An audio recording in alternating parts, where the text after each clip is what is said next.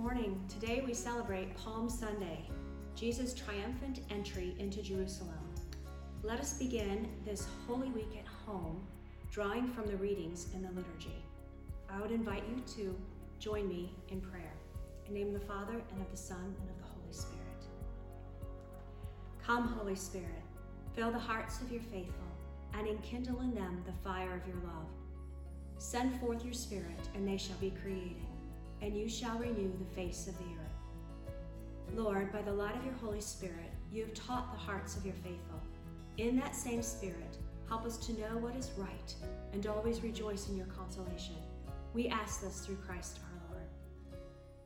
Hail Mary, full of grace, the Lord is with thee. Blessed art thou among women, and blessed is the fruit of thy womb, Jesus. Holy Mary, Mother of God, pray for us sinners, now and at the hour of our death. Amen.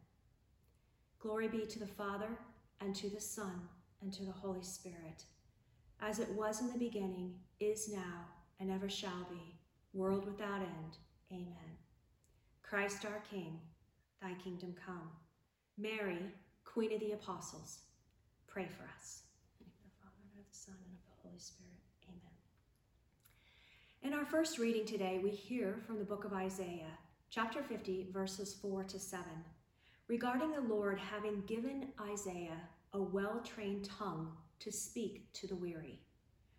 So many of our Regnum Christi family members have taken to the airways and to the social platforms that we have, using our formation to bring comfort to those who are wearied from being displaced from their jobs, from taking on the task of homeschooling their children while trying to work from home, relearning physics and trigonometry, for those who are, for the first time, trying to remain isolated from their family members, living in lockdown across the country, suffering interiorly from the absence of the sacramental communion.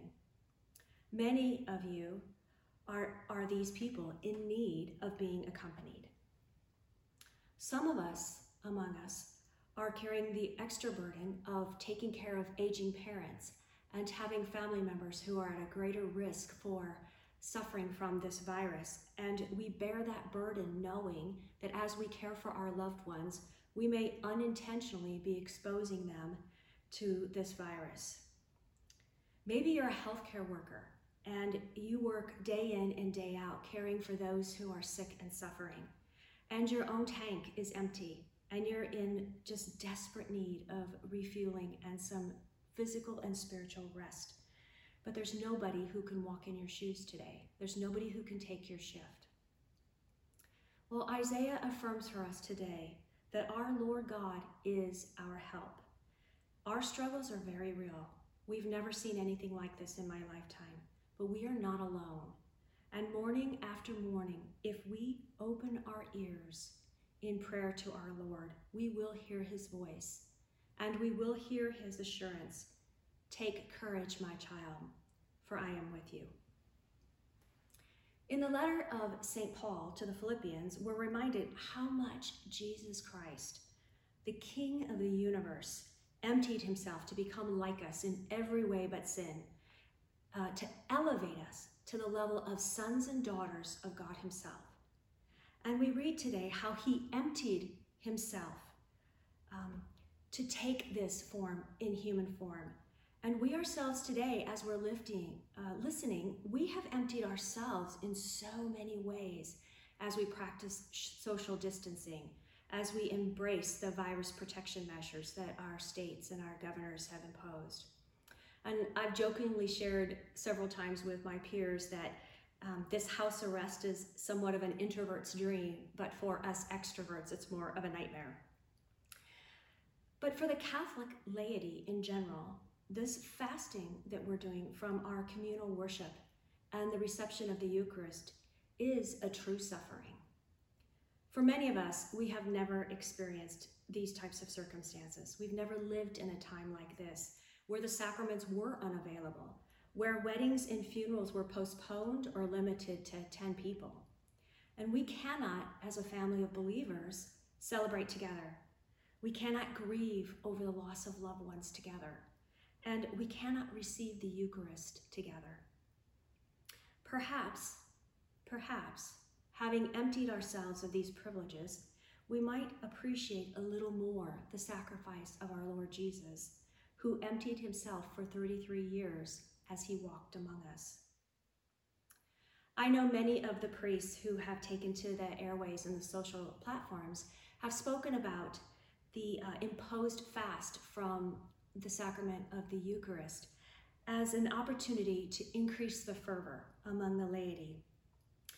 And I'm sure for some of us that's true. But I've also reflected on the fervor of our Lord to commune with us. It was his desire to feed us with his body and blood, his desire to unite himself with us in this way. So while we are yearning for Jesus, Jesus is yearning for us. I've experienced this in a very personal way when Jeff and I take communion to the nursing home on Sundays. One of the residents there, her name is Anne, and Anne was just a very faithful soul. She was very hard of hearing and was losing her eyesight. But she had, in her younger years, devoted the majority of her time, talent, and treasure to working in her small town parish. And she directed the choir and the music ministry for many, many years. She was also an artist and spent a lot of time painting beautiful landscapes of the farm country around her. She was very devoted to the Eucharist. And one of the things that she missed the most was as she moved to this care facility, she had to sacrifice the going to daily Mass. And she really missed that, the opportunity to participate in the sacraments on a regular basis. So on her door, she had this big sign that was posted to please wake me for communion. And the nursing staff, every time Jeff and I would walk down the halls, the nursing staff would always ask us, had we been to see Anne yet? Because Anne was certainly waiting for us, but waiting for our Lord to come to her in the Holy Communion. So Anne herself yearned for Jesus. And I felt in my interior his yearning to commune with her. And so that is with many of us, I think. I think our Lord yearns to meet us where we are, and he yearns for that opportunity to commune with us. So finally, we turn our minds today towards the gospel, where our Lord is approaching Jerusalem, weaving his way through the crowds to make all things new.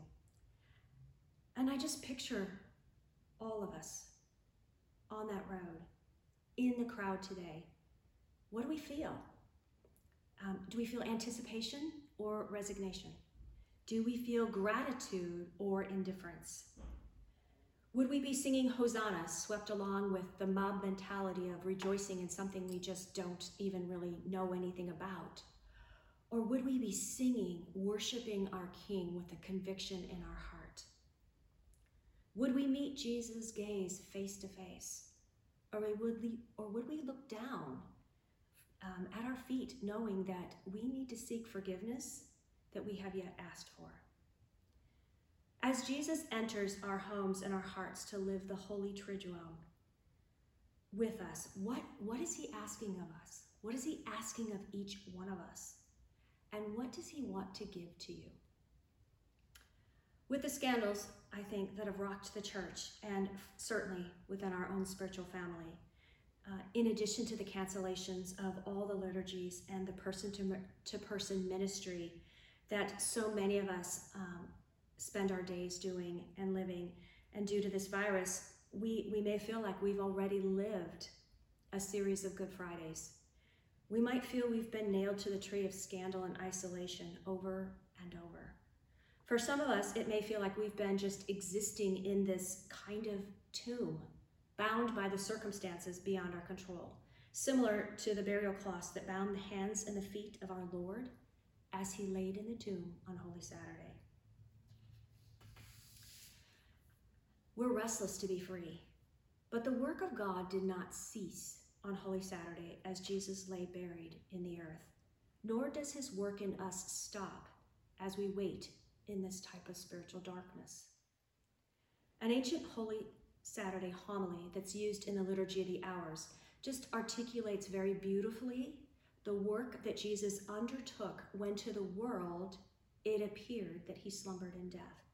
And I wanted to close this morning's reflection with just a few lines from this text. The earth trembled and is still, because God has fallen asleep in the flesh, and he has raised up all who have slept ever since the world began. God has died in the flesh, and all hell trembles with fear. He has gone to search for our first parent, as for a lost sheep, greatly desiring to visit those who live in darkness and in the shadow of death. He's gone to free from sorrow the captives Adam and Eve.